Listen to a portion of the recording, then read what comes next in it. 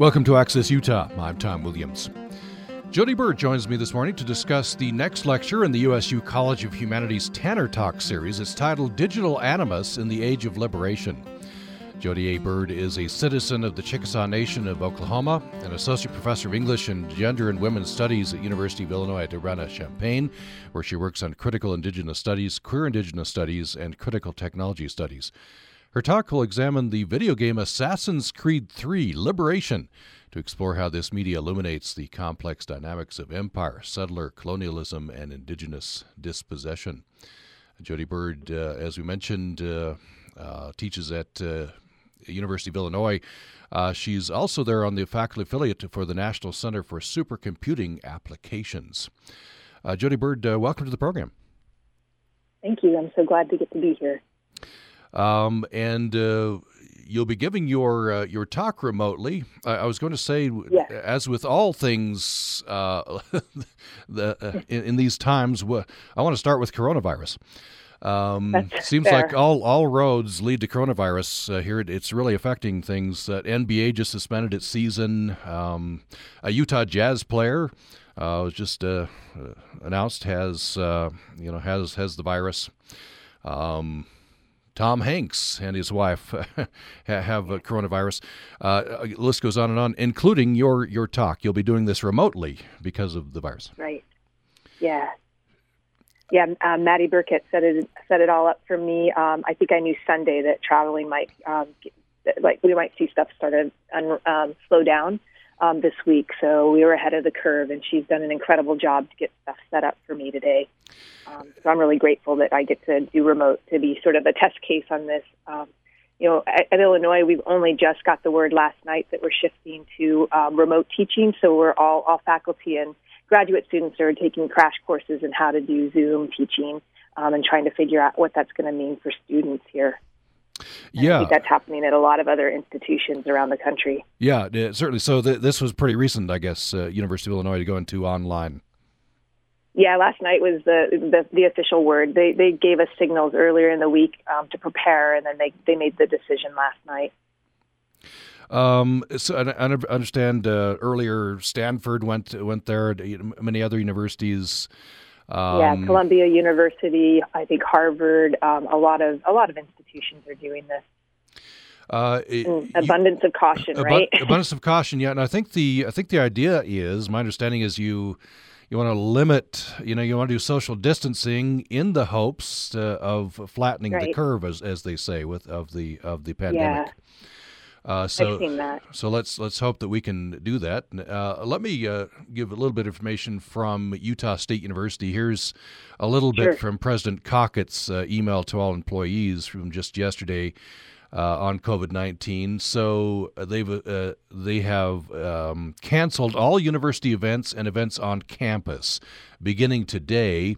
The Tanner Talk got special permission. Professor Burkett got special permission. I'll give some details on that because the attendance is expected to be somewhat smaller, sort of classroom-like for your remote presentations.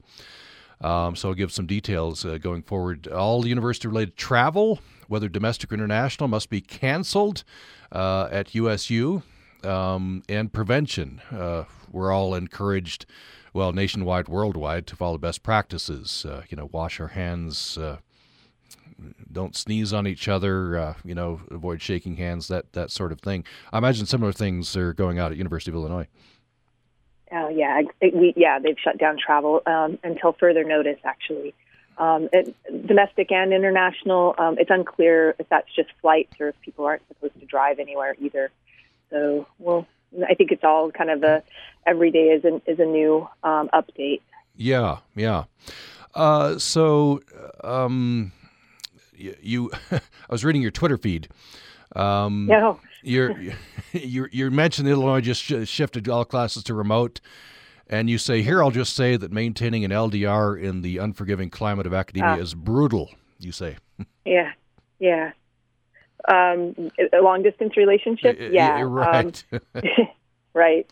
So just looking at the constraints of what seems functional and doable just even a month ago transforms as everything shuts down. Though I will say that, having been in a long-distance relationship now for 2.5 years, there's a lot of strategies for how to do stuff remotely. So in some ways, I feel like I'm ahead of the curve on that too, about, what things that can be done to connect across distances.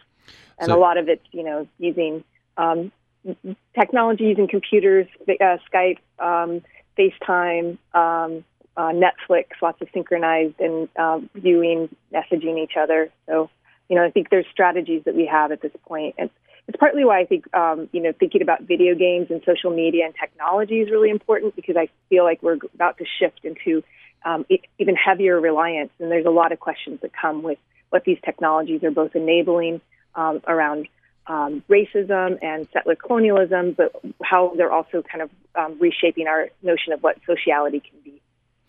I wonder if you talk a little more about that. That's interesting, because we're all, at least for a while, we're all going to be shifting into sort of remote relationships. That's and you're an early adopter. You're kind of trying to maintain this long distance relationship with technology. Right. Talk to me a little bit more about it. It's a double-edged sword, isn't it? The technology. Yes, I mean, there's a lot of research in where I'm at with critical technology studies, just thinking about what we kind of give ourselves over to, looking at what search algorithms produce in terms of racism, how, the rise of internet hate can be attributed to the actual platforms and the codes that are used to do all this. A lot of people kind of push back on the idea that code itself could be racist, but there's a lot of assumptions and biases that get built into the platforms that we use that then predict and determine what it is that we're able to ask of the systems, what we're able to do, and how sometimes they're inflexible around what might be needed for cultural differences. You wouldn't think that racism would be actually in the code, but I guess code reflects the people who created code.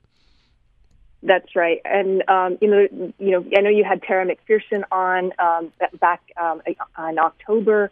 Her work has talked about, how code rose in the 1960s alongside Unix and code in certain kinds of coding platforms, and digital spaces arose at the very moment that we were seeing civil rights movements, that a lot of our society, she never wanted to make it correlative, but she did raise the question, how can we understand that these two moments might be intersecting and determining each other? Mm-hmm. And one of the things we talked about with her is, it's kind of self-evident that, moving away from the code itself, but a lot of these platforms allow you to be anonymous, and therefore there's no personal blowback, there's no personal responsibility. You can be as hateful as you want. Well, I mean, there's anonymity, and then there's moments where you become hyper visible. So there's consequences to certain people if they tweet certain things. I think Illinois is a great example of that, where you can have a position on Twitter, and if it gets enough circulation and is deemed offensive enough for people, we had a colleague in American Indian Studies. That was the unit I was in. When I first joined Illinois from 2006 to 2015, Steve Salida got unhired for tweets critical of Israel. That was, and you were going to leave. You were going to resign, but I guess they found an accommodation for you over there. I wasn't. I was looking for different options. I did stop being in American Indian Studies because the consequences of the institution really diminished what the program could be and do. A lot of faculty left to other institutions. It was important, I think, to acknowledge that the labor that went into building a program got undone kind of magnificently by the institution's decision, and then it raised questions about what one puts one's labor to at institutions. And part of what I wanted to do in the shift was see if there was any way to build any kind of conversation at the institution at Illinois around technology, if there was any way to keep engaging the university in ways that felt productive, as opposed to constantly being in fighting mode with the community. You mentioned the slide episode it illustrates hyper visuality. Also, the very hot debate about free speech on campus. And that's, the conservatives attack that idea, but also, on the other side as well. And it's interesting about what constitutes free speech. I think the Salida case also indicates that there's certain speech that's deemed absolutely not allowed in the environment where everybody's claiming that that we have to allow, right-wing and radical right-wing voices to have presence. So it sort of shows the discrepancy, the bias, the privilege that goes into always kind of pushing a right-wing agenda. Mm-hmm. At the same time that the right claims that it's the one that's being shut down. Mm-hmm. Where do you think that is? That, of course, you have experience at the University of Illinois. Where do you think that debate is going now? Is it moving? Is kind of in stasis? I think we're stuck in the both sides. Like somehow there's an equivalency that we need to have both sides represented constantly as if they're equal. And as if they're both coming with the same, agenda or good faith engagements. We see this around at Illinois. There's discussion still about whether, what to do with the Chief Illinois mascot that they retired in 2007. And the university still hasn't replaced the mascot. They formed a commission to give an advisory committee to give recommendations, but they seeded it with both American Indian faculty and then people who are white supremacist Cherokees who are, and by that I mean there's a long history of whites claiming to be Cherokee who are not Cherokee and using it to advance white supremacist ideas. They're equally on the panel to give advice to the university. I want to pause there. I know, seeing your Twitter feed, you're critical of Elizabeth Warren, and you say this is and there's a ongoing number of people who are claiming by DNA tests that they're Cherokee. Yes, and that is, of course, the Cherokee don't use DNA as enrollment at all. Instead, it's through family connection, through Dawes histories, there's many different ways to document Cherokee ancestry and Cherokee belonging. None of them are actually DNA. DNA is, there's a lot of folks working on this in Indigenous studies, looking at ways in which the rise of DNA has produced an idea of Indianness that can be documented genetically. But there's so many flaws with that. But the primary is that the Cherokee Nation itself, there's only 3 recognized by the federal government. The Cherokee nations get to decide who their citizens are. It's not a matter of individuals claiming it based upon what they might get from a DNA test. I think some of the people come forward and they're they're co-opting, right? But it's it's a matter of pride. It's, hey, I'm a part of this great culture. Sure. So I don't know. That's kind of a positive. What are the negatives? Well, the negatives, again, are that there's a lot of investments in family stories, and I think these come out of Indian territory, which becomes Oklahoma. With Elizabeth Warren's family, I think there's been some documentation by some of the Cherokee people who work on ancestry who've shown that her family was actually part of the white settlers. Some of them actually killed Indians. That there were reasons white settlers in Indian territory claimed to be Cherokee, and it's attached to a land dispossession. When the Dawes Act happened, when the land rush happened, to try to get into the government parceling of allotments. So when we say that there's to call into question why people want to have pride in it is to call into question what their family's relationship to the history of colonialism might be. Mm. And again, I guess the key point is Cherokee Nation gets to say who's Cherokee, I guess. Yes. Yeah, and they get lots of criticism for this, too, because there's been national controversies around how the Cherokee have handled freedmen, descendants of African-American descendants or African Cherokee descendants of slaves that the Cherokee Nation owned. And so, it's not, these questions are vexed in Indian country. They are absolutely racial at various moments. And have lasting historical repercussions. Talk a little bit more about that, because that's a very interesting case and somewhat recent, right? That the freedmen Cherokees were disenfranchised, I understand? Yes, yeah. In I the mean, I wrote Cherokee about Nation? it in my first book, just a little bit, just thinking about, the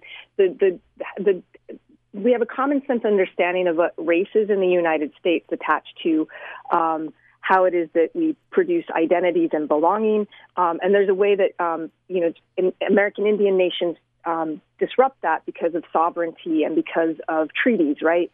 And this is why the Cherokee Nation has the right to determine who its citizens are. It has the right in that iteration of its sovereignty to make racist decisions, but that doesn't necessarily mean that in its internal dealings that the citizens itself can't push the nation to do the right thing, right?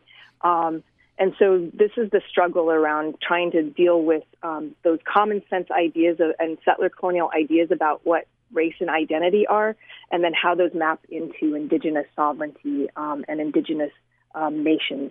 You're talking about Transitive Empire? Yes. Yeah, a very interesting book. We'll talk about some of the themes there and, of course, about the talk as we go along. Let's take a break now. Sure. We are talking with Jodi Byrd, who is a professor at the University of Illinois at Urbana-Champaign. She works on critical Indigenous studies, queer Indigenous studies, and critical technology studies. Her talk at USU, at is a relative term. She'll be in Illinois. Are you in Illinois at this point, Professor Byrd? Yes. Yeah, and so remotely giving that talk because of coronavirus concerns. But that talk is going forward, even though USU canceled events. This particular TANF talk got permission to go forward because it's remote and because the assumption is people gathered will be in relatively small numbers. So that's 3 o'clock this afternoon. And library room 154. You can see this videoed talk from Jodi Byrd.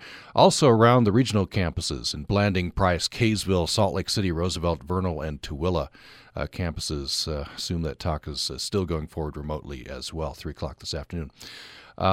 We'll talk about this, the video game Assassin's Creed 3 Liberation, how this media illuminates complex dynamics of empire, settler colonialism, and indigenous dispossession. That's the title, that's the content of the talk. Talk about that following this break. Support for Project Resilience programming on Utah Public Radio is brought to you in part by our members and USU Center for Persons with Disabilities, working to create healthy, inclusive communities through innovative research, service, technical assistance, and education. Information at cpd.usu.edu. This week on This American Life. If there's somebody you think that you can trust, then I'm just letting you know you probably can't trust. Kristen, a single mom, decides to secretly record her home inspector to catch him sexually harassing her. Be careful of who you talk to. It's 8 years later, and she sees his recording very differently now. What happens when you begin to second-guess the very tactics that helped you survive? This week. Tune into This American Life Saturday mornings at 11 on UPR. On the next Putumayo World Music Hour, we'll explore the contributions of world music to the cinematic experience and hear songs from memorable movies like Hotel Rwanda, Babel, and Something's Gotta Give.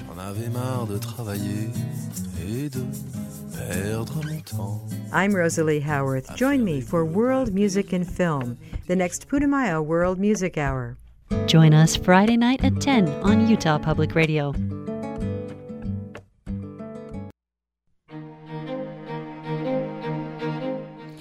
Thanks for joining us for Access Utah. I'm Tom Williams. We're talking with Professor Jodi Byrd. She is a citizen of the Chickasaw Nation of Oklahoma, an associate professor of English and Gender and Women's Studies at the University of Illinois at Urbana-Champaign. She's giving the next talk in the Tanner Talk series from College of Humanities and Social Sciences at Utah State University. She'll be doing that remotely because of coronavirus concerns. That's happening 3 o'clock this afternoon. I believe at this point is still on, right? You haven't heard anything different, Professor Byrd, right? I haven't yet, Yeah. And it's the first time in a very long time where I really hope there's low turnout Right. for an event, right? Yeah, I kind of hesitated announcing it even because we do want low turnout. But anyway, that's ongoing. Be on USU campus remotely, and then at the various regional campuses around Utah. I just got word that Governor Gary Herbert, Utah Governor Gary Herbert, is going to make an announcement, have a press conference at 10 o'clock today, so that's just about half an hour away. We'll have that for you here on UPR. As this is a very fast-moving event in all of our lives. Before we get into the meat of your talk, Jodi Byrd, just a couple more things on coronavirus. Again, going to your Twitter feed, if people are interested, it's at Arsavium. Is that how I pronounce it? Arsavium. Arsavium. Is there a meaning behind that? Avium, sort of a play on Latin bird, okay. And ars, arts, right? Okay. I don't know if it makes any sense really, but that's what it is. Well, I should have known my Latin there. Yes. So at your Twitter feed there, you're talking about kind of the perils of teaching video games, right? Sure, yeah. And you talked about you apparently got mono from passing around a video controller, and so with coronavirus, you asked the university, "Hey, can I have some hand sanitizer in my class?" Yeah, and I think this is how I think it's interesting because when the H1N1 virus went around, they installed all the hand sanitizers around campus. There's still posters up in some of the bathrooms, encouraging, people to be aware of what H1N1 is. And nothing had gotten updated as the news came out of China back in January. And so, I had a bottle of hand sanitizer in the classroom that was expired in 2017. So I tried to get some for my class. I managed to get a couple bottles before the rush happened. But, ever since I did come down with mono and from passing it around with students who had been diagnosed that semester, realizing just how almost impossible it is to really manage germs in a classroom setting, especially when you're doing something like a controller that you want to have hands-on for students. Part of, I advocated to build a classroom for video game instruction at Illinois, with the idea that students don't have the means always to purchase game systems. Some of them run $500. If you get a gaming PC, you can be out thousands. Oculus Rift VR headsets cost hundreds of dollars. These are things that students can't be expected to have, and yet trying to figure out how to teach the content to them means trying to, use institutional resources to give them access. And all of that, falls apart when we start to go to remote. I'm looking at a semester now of trying to teach a class about video game content with students who may not even have a good enough bandwidth or laptops to access the class remotely. Yeah, the difficulties there, right? You would. Yeah. I guess the assumption is today technology is good enough. Well, you can just do most things remotely, but even in an area like video games, can't do that. Right. I mean, and then this is where, trying to think about remote from home. I don't have the bandwidth even at my house to do a Twitch channel or feed where I could have my students watch me play certain games and talk to them about what they're seeing. I mean, there's lots of platforms for some of this, but it requires so much back-end support and technology that, in a crunch like this where we're all in crisis, we just don't have resources to get it all up and running in the next week. Mm. So tell me about, first, before we get into Assassin's Creed 3 and the meat of your talk, tell me about teaching video games. I guess from an outside view, people might say, oh, Professor Byrd and her students they're just having fun. Yeah. I hope the students have fun in the class. Video games are about fun and play. But it requires thinking, and what I do with my classes is have them think about what play is culturally, what video games are both as technology, as platforms, as embodied experiences, what they do narratively and story. There's so many debates about whether video games can even tell stories. And then I teach a class in gender women's studies, it's a newer one that's looking at gender and race in video games. Some of these topics can get kind of heated. I've had moments where, people, my gender and gaming class hit the Kotaku and Review subreddit with a moment where people were really deeply offended that I was going to be, doing a social justice warrior take on video games. Fox and Friends last year had someone on saying that my class was the number one most ridiculous class to be offered at a university. I beat out a class at Northwestern called Unsettling Whiteness. And I joked with my students to say, I hope I'm unsettling whiteness in my classes as well. Thankfully, none of these things ever sort of emerged as ongoing, social media engagement. I think what I hope my students take from the class is that, one, I love video games, and two, I want to have critical thought about what they're producing and how it is that we're interacting with them. Mm-hmm. Yeah, there's interaction with the culture wars here, isn't there? And there's a subculture that's, what I understand, in this area, subculture that's pretty virulently misogynistic. It can be, and video games certainly. I just was teaching this, and I had a group of students present on these very questions about about masculinity and how it's functioning both in its toxic forms, but how the video games themselves kind of produce a certain idea of masculinity that's affecting both men and women. So tell me about Assassin's Creed 3 Liberation. You use this video game to explore several interesting ideas. Yes. So tell me, I'm not familiar, I'm not a gamer. Tell me about Assassin's Creed. Oh, Assassin's Creed it's at this point, I can't remember. There's like at least 15 games or iterations of it, including a collectible card game that you can play on your mobile phone. There's so much that's gone into it. It's almost impossible to summarize really briefly. So I apologize in advance about the talk, because I do have to break it down at a point to try to give the overarching kind of mythology that's produced the world of the game. Essentially, it's a series where it actually delves into some of the DNA questions. The main premise is that, at least into the first three games, is that you play a modern man named Desmond Miles, whose DNA has the memories of his ancestors. So there's a Persian assassin, an Italian assassin, and in the third game, a Mohawk assassin.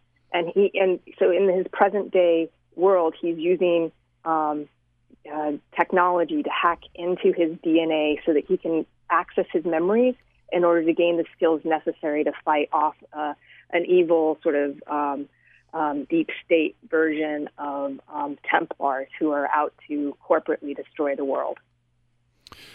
So yeah, that's fascinating. So I can see how, once you've explained this, I can see how this gets into empire, colonialism, indigeneity. Yeah. So expand on that for me.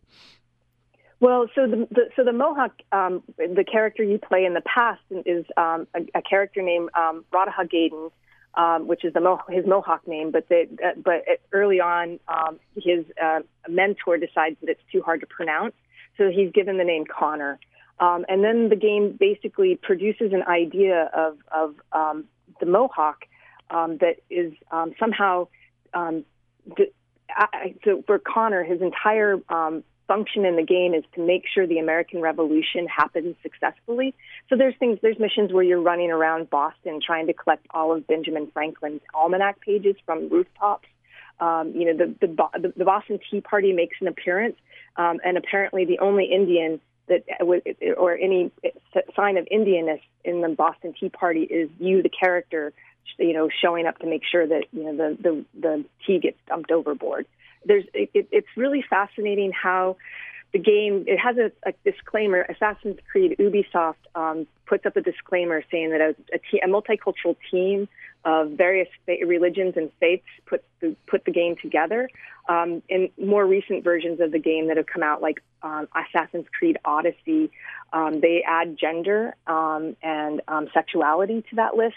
They try to be very multicultural in it, but what they produce is I think helps understand all those ideas about race that I said are common sense for the United States. So it's interesting that even though Desmond Miles in the present has a Mohawk ancestor, he never once in any part of the game ever identified as indigenous. Interesting. Yeah. Yeah, and a lot of critics actually read him as white, which isn't actually, I mean, it starts to really break down around these understandings about DNA, ancestry, cultural identity. So I used the game to unpack some of that. But the other thing that's really interesting about it, and that my talk engages, is the second game that came out on the PSP, which was at the time the handheld companion to the PlayStation 3. And that version it's set in the same time period, and in it you play a Black Creole woman assassin in New Orleans. And so I was interested in looking at the two games together to understand how indigeneity, North American indigeneity, is being constructed in relationship to blackness in the South. And it's I think that's an area that, at least in popular conception, we don't think about a whole lot. That intersection, African Americans and American Indians. Yeah, so this is where being Chickasaw really is, the core of what helps me think about questions. My great granduncle was governor of the Chickasaw Nation in the 1890s. He was part of a political party called the Pullbacks, who were trying very hard to fight against allotment at the very moment the United States government was moving towards that. What's really complicated in this history is that he's from a family. He was 3 months old when removal happened. So the Chickasaw were originally in what's now Mississippi. We got removed along with the Cherokee and other tribes. Our own removal was, involving our own treaties and things and all of that. But he was 3 months old when our family was removed and had to relocate to Indian territory. But he was in a family that was slave owning. So some of the family took at least 130 slaves with them into Indian territory to help rebuild the Chickasaw Nation and the new lands that we were supposedly, going to be given. So that history for me drives home the responsibility I have to actually think about what Chickasawness and indigeneity and Southern indigeneity especially means in relationship to enslavement and anti-blackness as it's emerged in the United States. Mm-hmm. I want to delve into that, but to start with you personally. Do you go back to Chickasaw Nation? I have. I actually go down for festival when I can. It's hard to know now with travel. But when Transit came out, I actually took my book down to the Chickasaw Festival and had a stall up to sort of, have it there for folks to see. And, I wasn't actually expecting anybody to buy. I'll be honest, it's not an easy read. I do critical theory. I'm engaging Derrida and Deleuze, and I always feel like I think it was important work to do at that level, but it's not ever a fun read for people. And the responses I got were just incredible. Where I was next to people who were self-publishing. I was next to Linda Hogan, who was the most amazing Chickasaw novelist and poet. She was at one point the poet laureate for the Chickasaw Nation. And I was just sort of like, I was starstruck to be sitting next to her. And then to see, folks from the community come through and Ada. And what I got was, people would buy it and they would say, it has an ISBN. That was the first thing they pointed out. And the second thing they pointed out was that they said, I know I may not be able to understand and read, but we appreciate that you're writing this and speaking up from a Chickasaw perspective in the academy. Yeah. So I was really relieved. I mean, it's hard to go back to community and expect what they and to anticipate what they might think. And I wanted the book to do certain work, and I wanted it to be intellectual, and because I believe that Indigenous folks are intellectuals, that we have a deep philosophies, deep perspectives on understanding colonialism, and that we have really sophisticated ways of parsing American history. I guess, and the fact that your grandfather was a prominent figure in the Chickasaw Nation. Well, right? I did. He was controversial too. I mean, some people say he's a firebrand. I had someone show up who actually he showed somebody who came from the Progressive Party, so it was the pullbacks and the progressives. So someone whose own relative was part of the Progressive Party. I mean, at one point in the stories, his ancestor and my great-great-granduncle had a standoff at the Chickasaw Capitol at gunpoint. So he comes over to my table to let me know that he knew who I was, and to just say basically our relatives, our ancestors would have been at odds. And isn't it funny that we're now sitting next to each other at this arts festival? Yeah, that's quite the deal. And then I had someone come right after him to say, "I just want you to know, the last name of it was Sam Paul is the historical figure," and somebody came up right after he visited the table to say, "I just want you to know that my great-grandfather was the last vote to put your great-great-uncle into office, and we hate the Pauls." And I was like, oh my gosh. Yeah. Just to see the sort of, it was all in good fun. It wasn't literal. I want to be clear. But it was really, it was really nice to see the kind of historical resonances and experience those stories. Yeah, the resonances, that's true. Let's take another break. When we come back, we'll have more with Jodi Byrd, who is Associate Professor of English and Gender and Women's Studies at University of Illinois at Urbana-Champaign. Her Tanner Talk from the USU College of Humanities is going forward remotely because of coronavirus. Jodi Byrd will stay there in Illinois and give the talk remotely. And the talk is going on even though events have been canceled on the USU campus. Organizers here have gotten permission for this to go forward because it is remote and because they're expecting probably lower numbers of people, sort of classroom size, and classes are still going on, at least at this point at USU. So that's 3 o'clock this afternoon, Library 154. If you're interested. Although, as we said earlier, Professor Byrd, this is one of the few times where we hope the numbers aren't huge. And also going on, this talk will be available at the Blanding, Price, Kaysville, Salt Lake City, Roosevelt, Vernal, and Tooele campuses as well. And by the way, the talk is titled Digital Animus in the Age of Liberation. And Professor Byrd will be looking at the video game Assassin's Creed III Liberation to explore how this media illuminates the complex dynamics of empire, settler, colonialism, and indigenous dispossession. We'll talk more about this following this break. Programming on Utah Public Radio is made possible in part by our members and Les Olson Company, supplementing businesses' IT teams and helping with technology products like servers, firewalls, phone systems, and network security. Information at lesolsoncompany.com. This award feels like a breath of fresh air.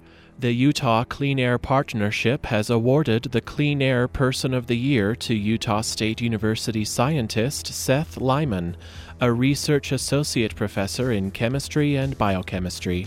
Seth Lyman is also director of Utah State University's Bingham Entrepreneurship and Energy Research Center in Vernal, Utah, where he works with community leaders and other scientists to understand and diminish air pollution.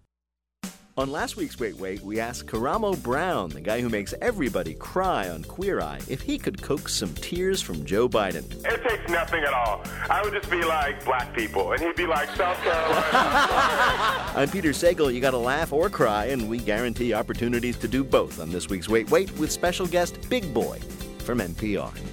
Tune in for Wait Wait, Don't Tell Me, Saturday mornings at 9 here on Utah Public Radio.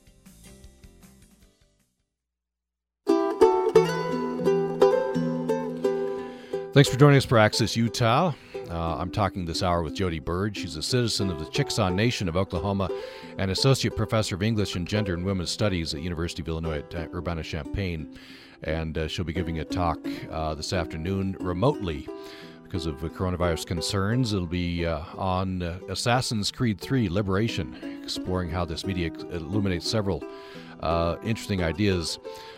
Should mention again that Governor Herbert is going to give a statement at 10 o'clock. That's just 15 minutes away, and we'll have that statement for you right here on Utah Public Radio. So this is very interesting, using a video game to talk about these issues, Professor Byrd, especially first-person player games, right? Because the player is putting themselves in the shoes and the persona of a different person, right? And so I don't know whether that promotes empathy for various different races, ethnicities, and different experiences or not.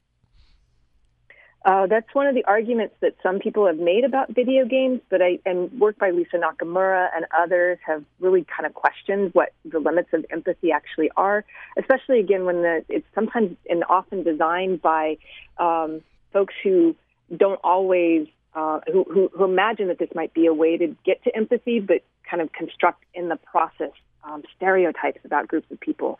I mean, Assassin's Creed 3 has nothing historically accurate about the Mohawk. In the game, the Mohawks end up siding with the American colonists, when in reality they sided with the British. I think there's work by Audra Simpson that I point to in her book Mohawk Interruptus to point out that the reason that the Mohawk are so their sovereignty is existing on the borders between the U.S. and Canada is exactly tied to this historical moment Assassin's Creed presents. But the game has no ability to really delve into any part of that history in any meaningful way. I've heard from people who served as cultural, conversations and maybe rumors or just sort of reflections on what went into from Mohawk community in response to the game emerging, to say that the struggle was mostly just to try to keep the game designers from appropriating the culture and putting things that they shouldn't into the game. And so, choosing which fights to have in terms of representation and what makes it in and what doesn't make it in. What's your suggestion? What's your idea about what fights to have? What is most important? Oh, I think this is where video games get to be really interesting. They're almost laughably colonialist. And this is what I tell my students. I mean, the starting point of any conversation about video games is that you're essentially Columbus in almost every game you play, where you enter a new world and you run around learning about it, and at the same time you kill a bunch of people. So I always talk about it as kind of this discovery, accumulation. You gain power by the materials you collect. It's almost all colonialism and capitalism. So to say that isn't actually to really say anything super insightful about games. It's just a given. From there, though, the question is, how do the games ask us to think about our relationship to space, to physicality, to embodiment on the screen, or in relationship to the play? Are there ways to actually disrupt what has been the norm of video games, to see if there's other ways that they might allow us to imagine differently or play differently? And there have been attempts. There's a beautiful game by an Inupiat community in Alaska called Never Alone that uses the video game format to tell a really old traditional story. And in it kind of breaks the competitive aspects of gaming and asks you to, sets it up where you can play cooperatively, two people at the same time. And in fact, it's best experienced with two people, where you work together to solve the puzzles. But even that game can't quite get outside of the terra nullius, the idea that everything is that you're experiencing is new and empty. You're constantly kind of going into terra incognita, unknown space, and having to figure out what lies in front of you. Even as the game, the Never Alone game, is trying to tell you that the land and the spirit is in relationship and kinship with you and helping you. It doesn't quite. It's not quite able to use the mechanics of the game to quite give you that sense of being familiar with the space. What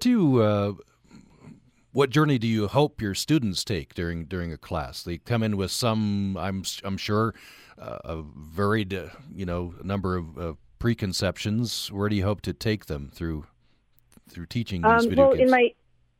In my 200 level English class, I'm mostly just trying to give them tools to really think and be critical about the games they're playing, to really start to unpack and because they come in having, my students are incredibly sophisticated with their knowledge of video games.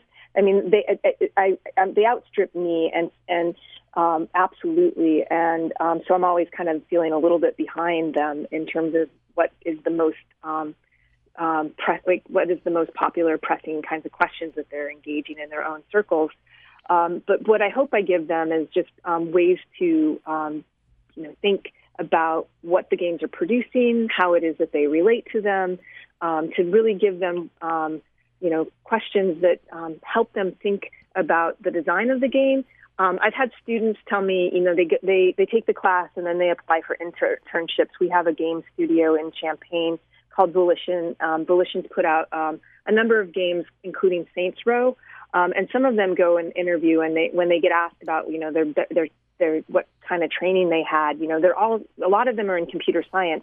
But when they point out they've had a class in the English department on video game studies, they get a good response back from the people interviewing them to say that they actually want to have this kind of critical engagement to think about what is being translated onto the screen for players, because of course the industry itself wants to innovate. It's not always looking for ways to reimagine what video games can do, and I think there's some parts of it that are that what I hope my students take is a way to know what games have done in terms of the Columbusine aspects of them, and to maybe be able to think about alternative games or structures that we might imagine in the future.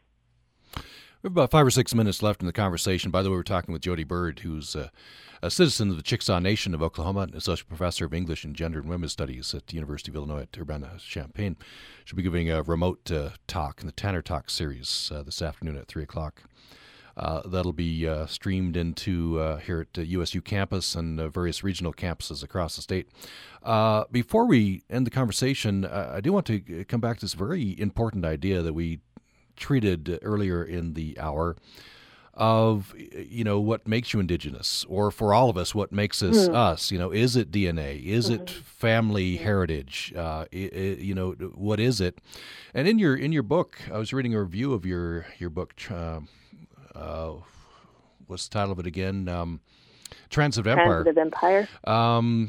Very interesting idea of are American Indians, are they viewed as a separate ethnicity, or are they viewed as separate nations?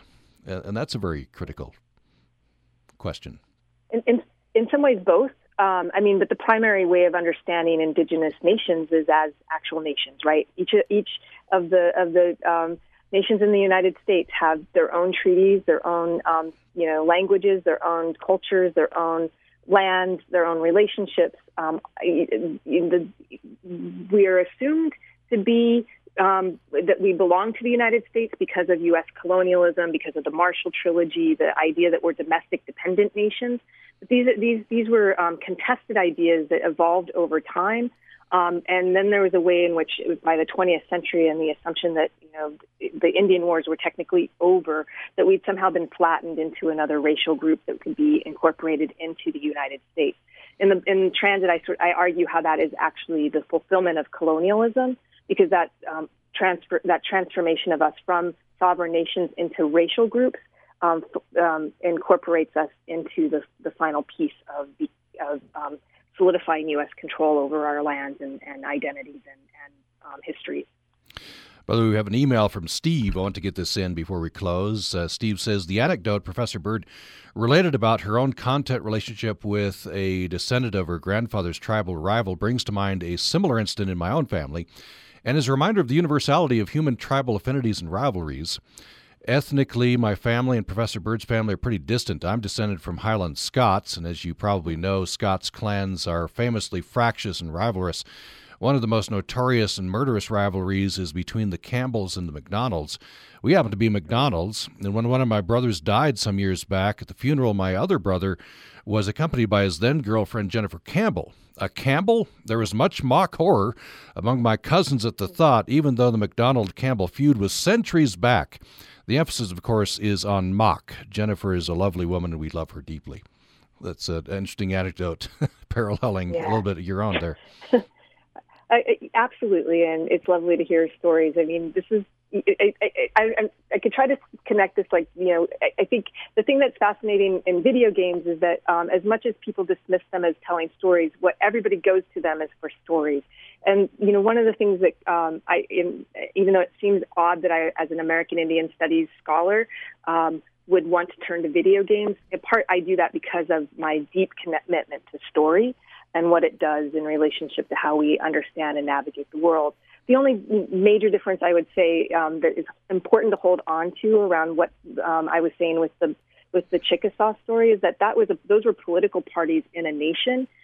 They were fighting over, like, the progressives were supporting allotment. They saw this as the future of the nation, and they ultimately went out. The pullbacks were part of the traditionals who were trying to prevent and hold land in common and to keep the Chickasaw Nation and its kinship responsibilities intact through communal land holdings. So the scales of the fight were absolutely down to what is the future of our nation going to be. I just have about a minute left, Professor Byrd. What's your takeaway? What do you hope people take away from your talk, for example? The takeaway, I guess, would be to really understand, as we're doing this shift to remote, and we're thinking about social distancing and starting to, use things like video games, online technologies as a way to both connect to people, to also think about how it is that they are producing and responsible for some of the deep disconnects that continue to affect how it is that we're relating to each other.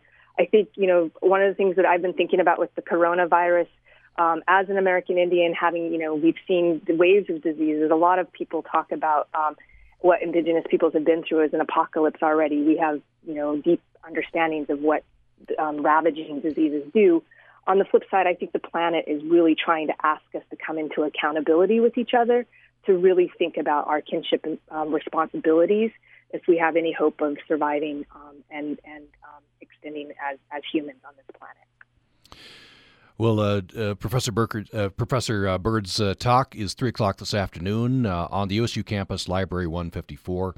It'll be done remotely because of coronavirus concerns, of course. And then it'll be happening at Blanding, Price, Kaysville, Salt Lake City, Roosevelt, Vernal, and Tooele campuses as well. Check in with your campus for those locations.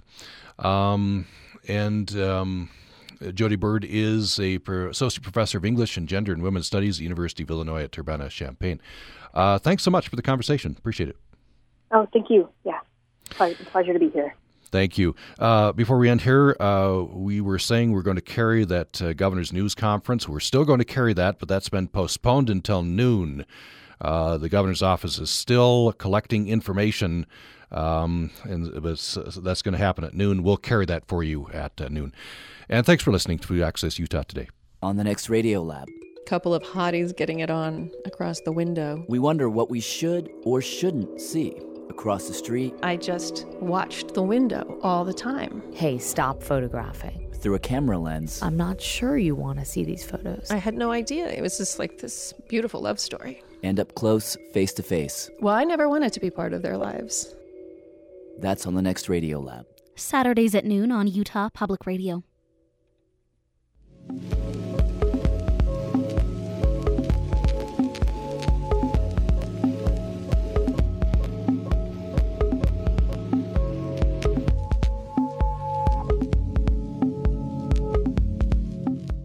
This is Utah Public Radio, a statewide service of Utah State University and the College of Humanities and Social Sciences. KUSR Logan, KUSK Vernal, KUSL Richfield, KUST Moab, KCEU Price, and KUSU FM Logan, also heard online at upr.org.